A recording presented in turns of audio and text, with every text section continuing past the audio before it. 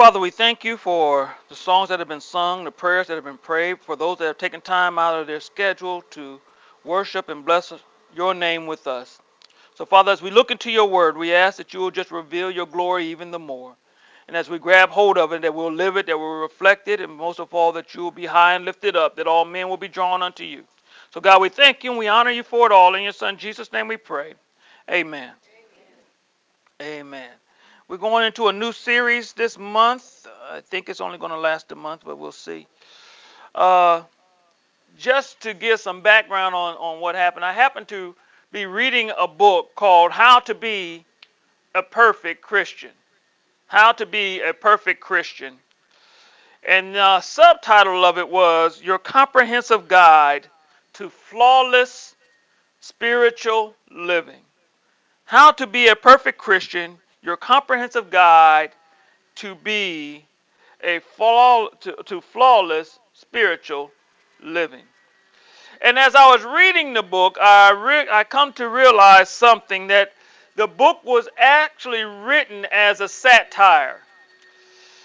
A satire is the use of humor, irony, or exaggeration or ridicule to expose and criticize people's stupidity or vices, particularly in the context of contemporary politics and or topical issues.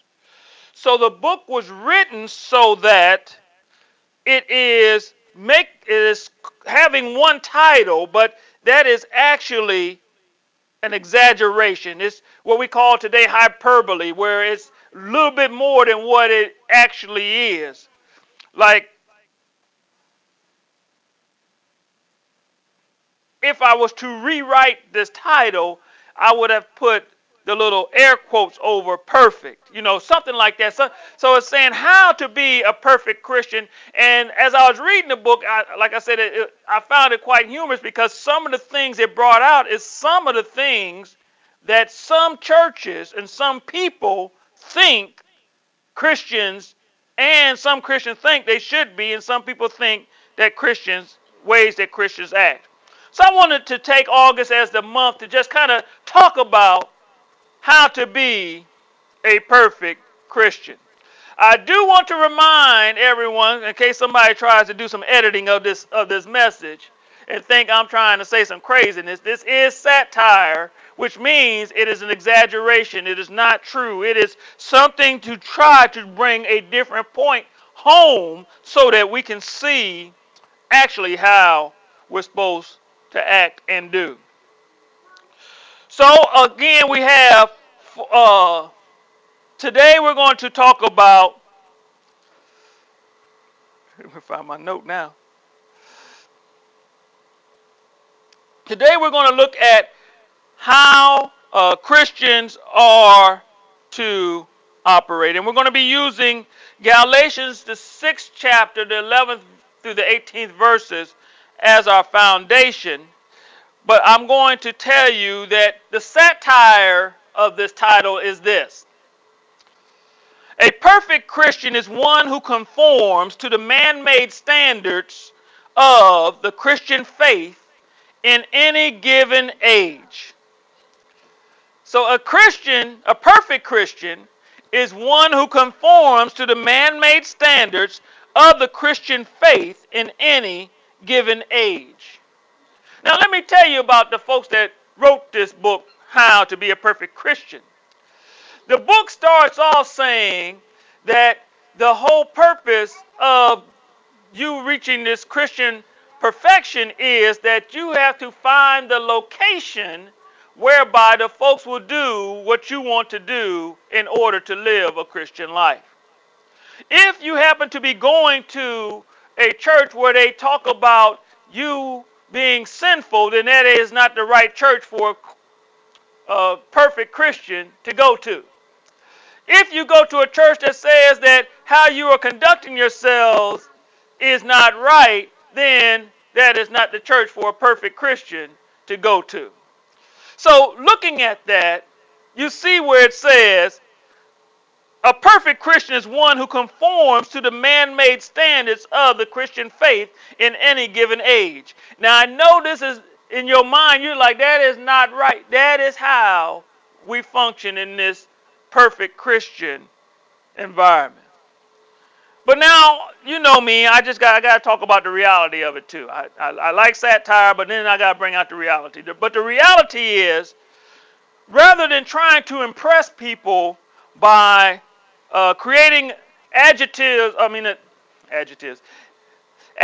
to the gospel, we must realize our imperfections and cling to Jesus.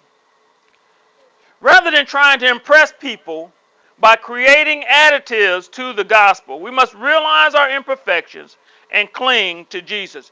So, on the perfect Christian side, it's saying that we have to make sure that we are conforming to the man-made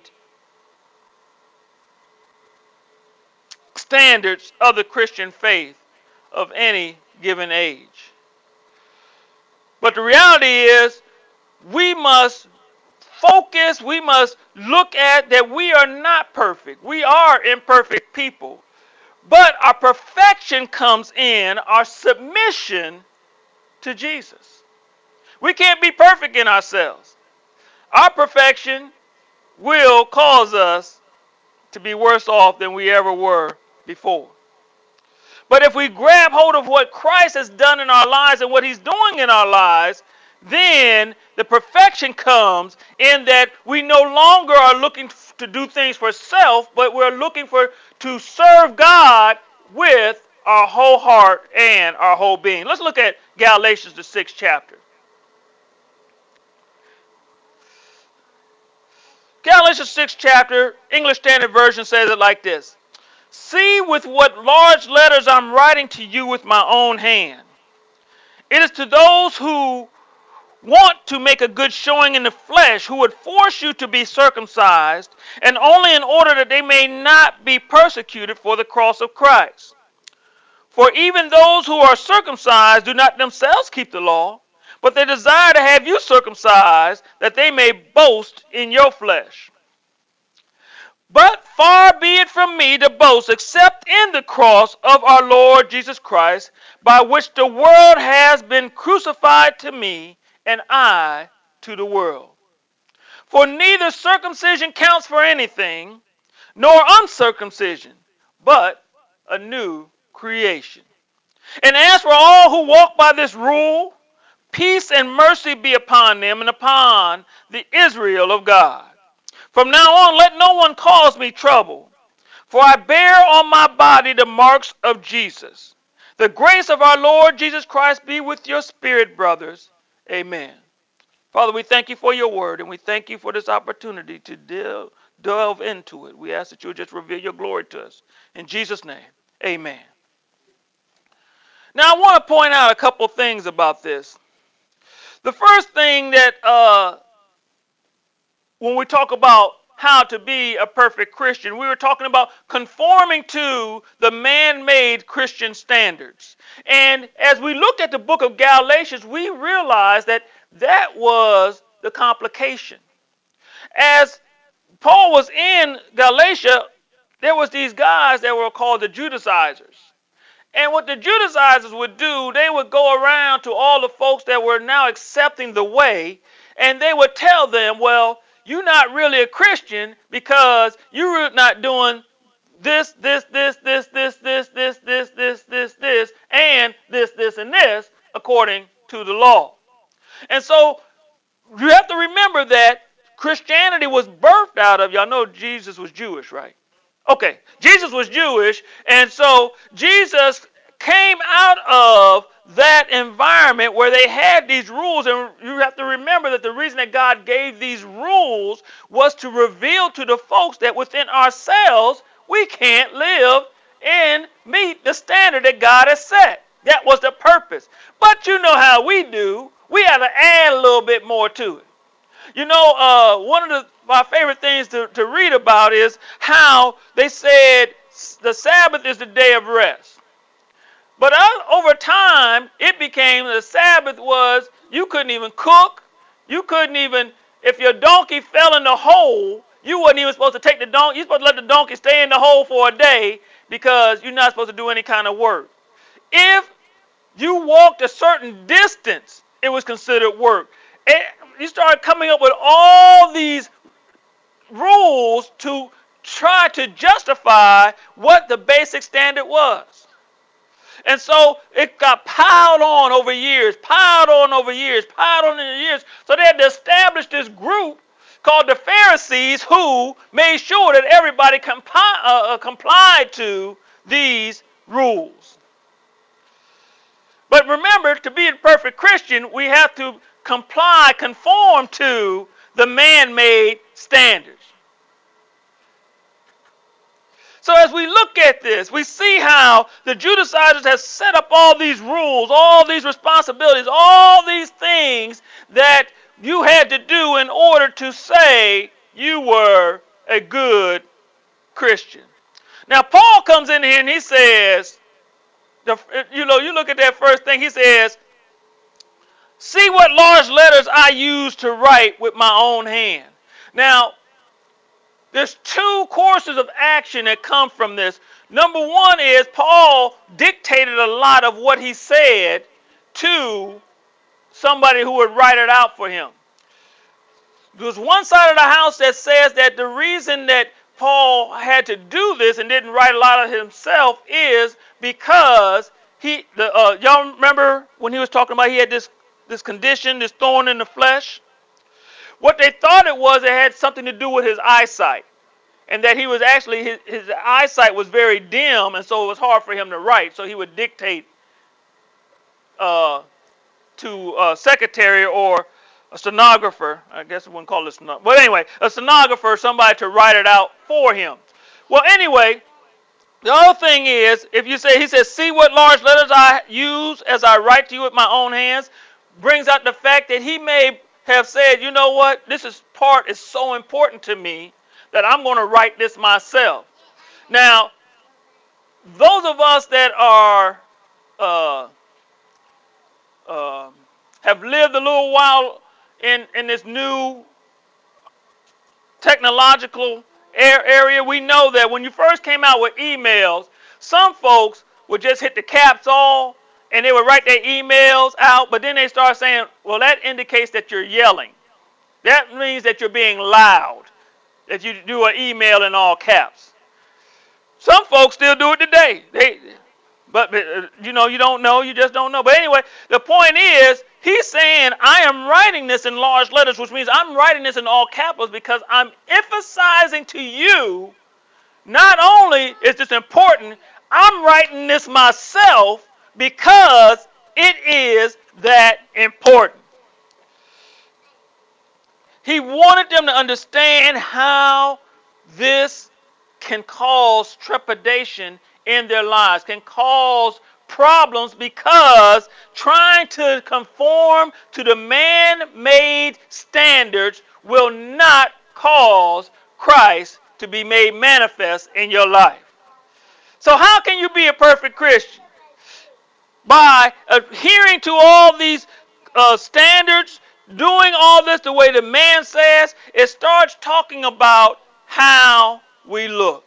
It starts pointing out how folks look at you. But what Jesus said, he says that if you want folks to see me, then you have to lower yourself. You have to humble yourself. You have to position yourself so that folks are not looking at you, but they're looking at me in you. And when they look at me in you, then they begin to see me in you. So what we want to do is, we don't want to be the perfect Christian based upon the satirical outline, which is conforming to man-made standards. We want to make ourselves, position ourselves so that we are not so wrapped around all the rules that everyone has established, and we lock into who Jesus is and how he is operating in our lives. So the first one, I want to make a couple points out of this. Is a perfect Christian is more concerned with impressing others than they are about embracing Jesus. Can I say that one more? That one felt pretty good to me too. Perfect Christians are more concerned with impressing others than they are about embracing Jesus. If you look at those scriptures again, you'll see where Paul says, see, I'm writing these letters to you with my own hand. It is those who want to make a good showing in the flesh. Jesus brought it up like this. He said, you know, y'all real good at cleaning the outside of the dishes, but y'all ain't touched the inside of them dishes in so many years. We want to put on the facade that everything is okay, everything is all right, that we look good. And one of the sayings that we had when I was coming up, you know, you always got to keep up with the Joneses. You always got to look how everybody else looks. You know, everybody has the same looking yard. Everybody has the same looking vehicles. Everybody has all this sameness. But he's saying don't get so wrapped around showing off for others, but embrace what Jesus has for you. So he says, it is those who want to make a good showing in the flesh who would force you to be circumcised, and only in order that they may not be persecuted for the cross of Christ. You know, we always have that one person that don't want to act right. The group makes a decision, and you start doing the decision. You got that one person. You say, we're going to walk 10 feet, and then we're going to make a right. That person going to walk 7 feet and still make a left. You got somebody that always wants to be different. But what I want to bring out from that point is that these folks, Jesus said, listen, if you serve me, you're going to be persecuted. He said, that's what's going to happen. He says, but I want you to pray for those that persecute you, right? That's what he said. I know some of y'all kind of skipped over that in your Bibles, but it says it in there. I just want you to know. It says it in your Bible. Pray for those that persecute you, okay? Pray for those that despitefully use you. Pray for those that have all manner of evil against you. Then Paul went a little bit further. Y'all done took me down a different alley. But Paul took it a little bit further and said, do good to those. And it's just like putting hot coals of conviction upon their heads when you do good to those that you know just totally look at you and say, you know I don't like you. Why are you being nice to me? Y'all probably ain't had this happen, but that just came to my mind. I just wanted to tell you what came to my mind. But they were doing this because they wanted to be called Christians, but they didn't want the responsibility of being a Christian.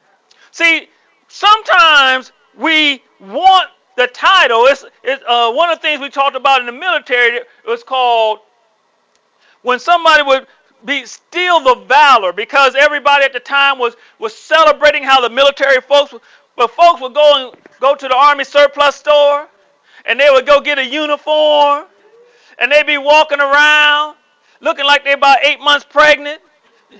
You know what I'm saying? You could tell they might not spend a half a day in the military. And they talking about, yeah, I'm active duty. I'm the SEAL Special Forces. You know,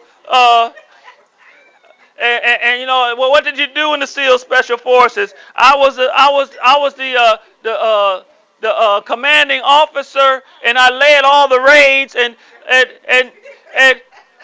you looking at them because you know what it is, and you're like, oh, okay. Well, what unit was you in? I was in the 2nd, 3rd, 4th of the 5th, 6th, and you know, and we traveled all over the place because you know our regimental brigade figures told the division that we needed to be wherever, you know, and they would say all this nonsense, and you looking at them like,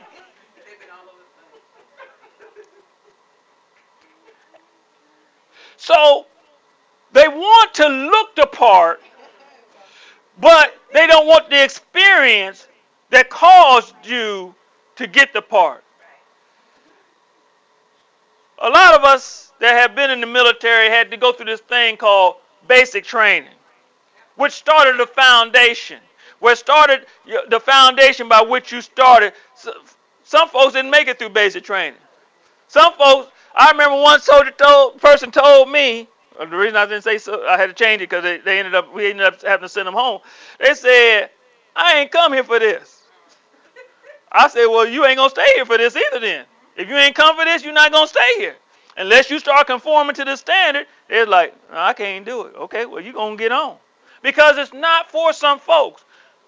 Being in Christ requires us to go through. I know they told us that everything's going to be all right.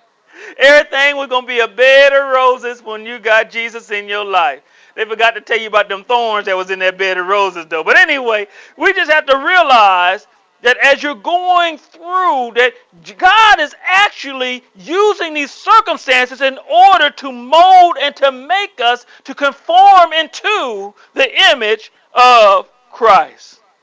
So the perfect Christians are more concerned with impressing others than they are about embracing Jesus. The next point is that perfect Christians think their obedience will earn them points with God. The perfect Christian thinks their obedience will earn them points with God. Look what Paul said in that 13th verse. For he says, for not even they who receive circumcision do themselves keep the law, but they desire to have you circumcised, that they may glory in your flesh.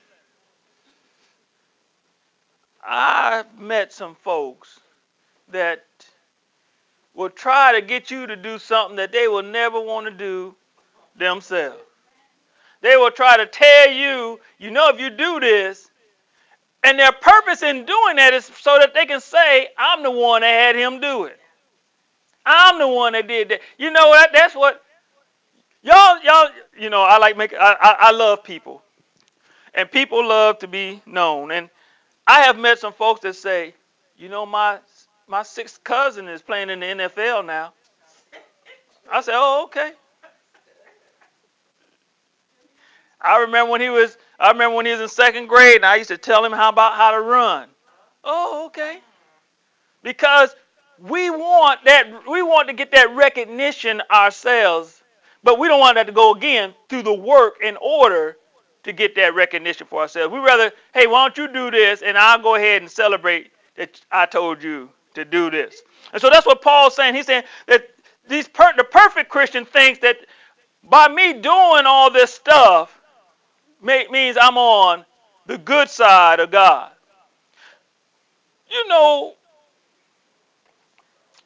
One of the things that just came to my mind about them thinking about the perfect Christian thinking that their obedience will earn them points with God. Sometimes we mistake obedience for faith. Sometimes we mistake obedience for faith. Now, I know you're saying in your mind, them two words is running through your mind right now, and you're like, okay, now where's he taking us on this? Because I want you to understand that obedience means to comply to a standard. Okay? Faith is, y'all remember what I told you faith is? Faith is confidence that God is going to do what he said he gonna do. So sometimes doing the complying, because the obedience part may be, okay, I'm not going to open my mouth, but God says to open your mouth. And you say, well, God, they say they don't want nobody to open their mouth. And God says, are you going to trust me? Are you going to have confidence? I need you to be this trumpet. Think about the prophets back in the day, especially little Jeremiah.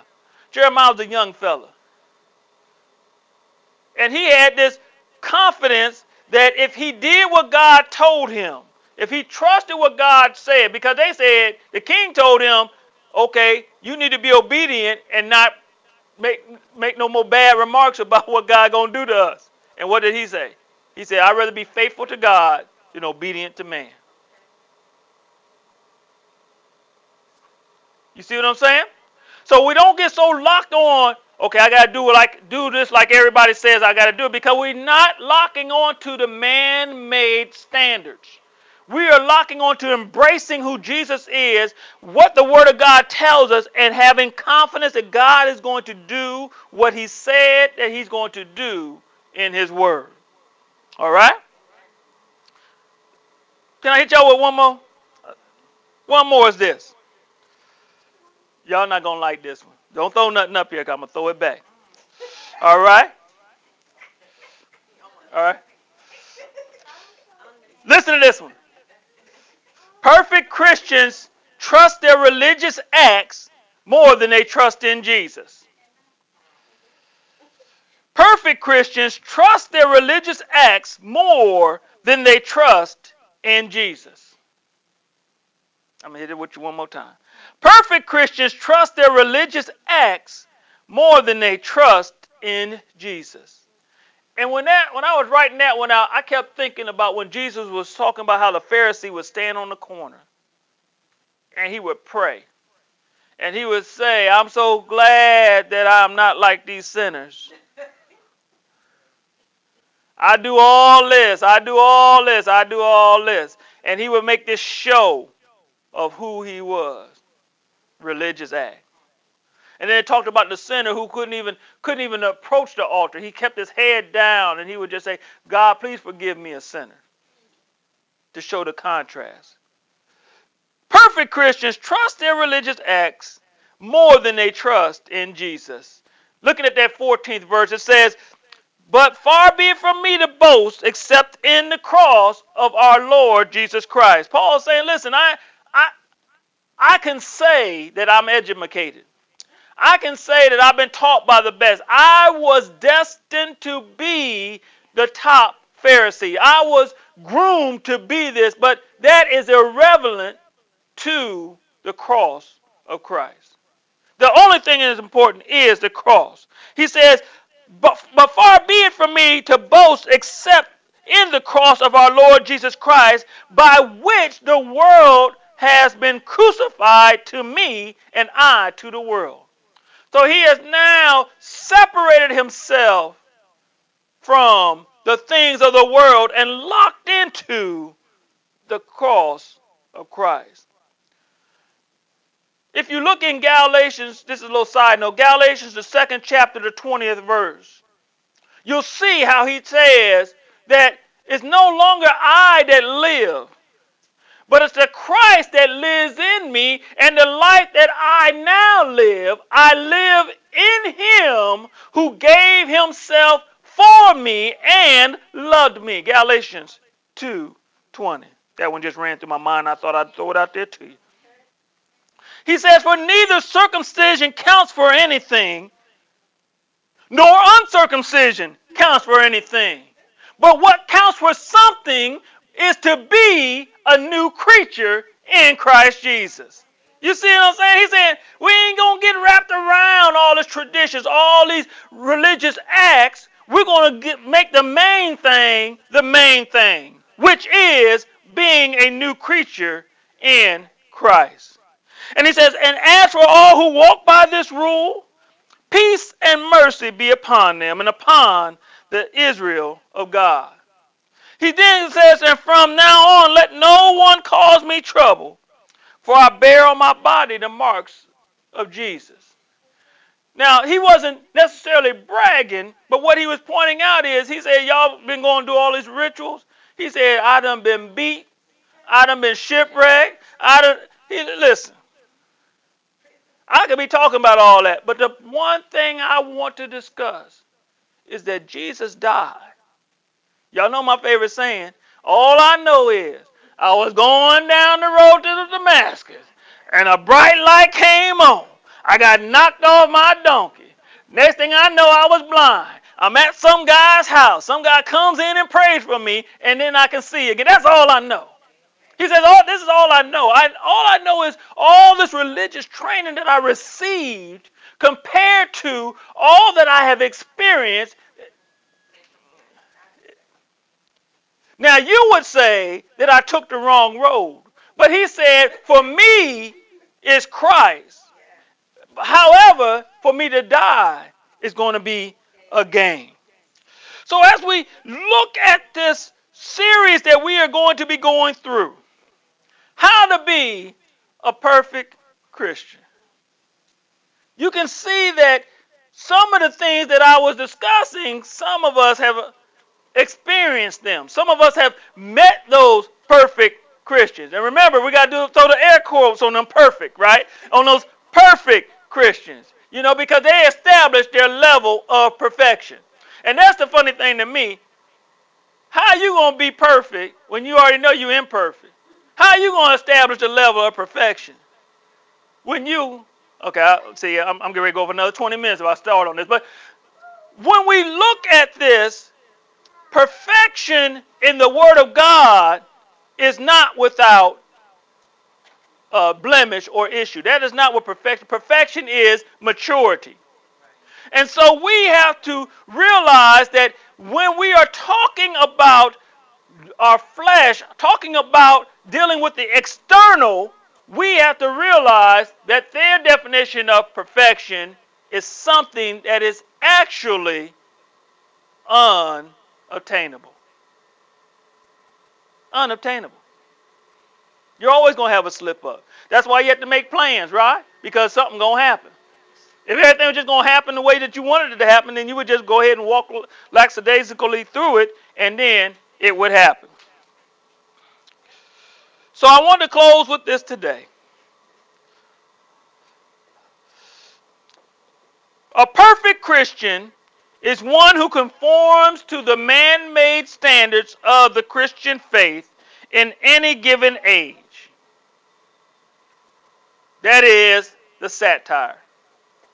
The reality is, rather than trying to impress people, we want to embrace Jesus and comply to the standards of the Word of God.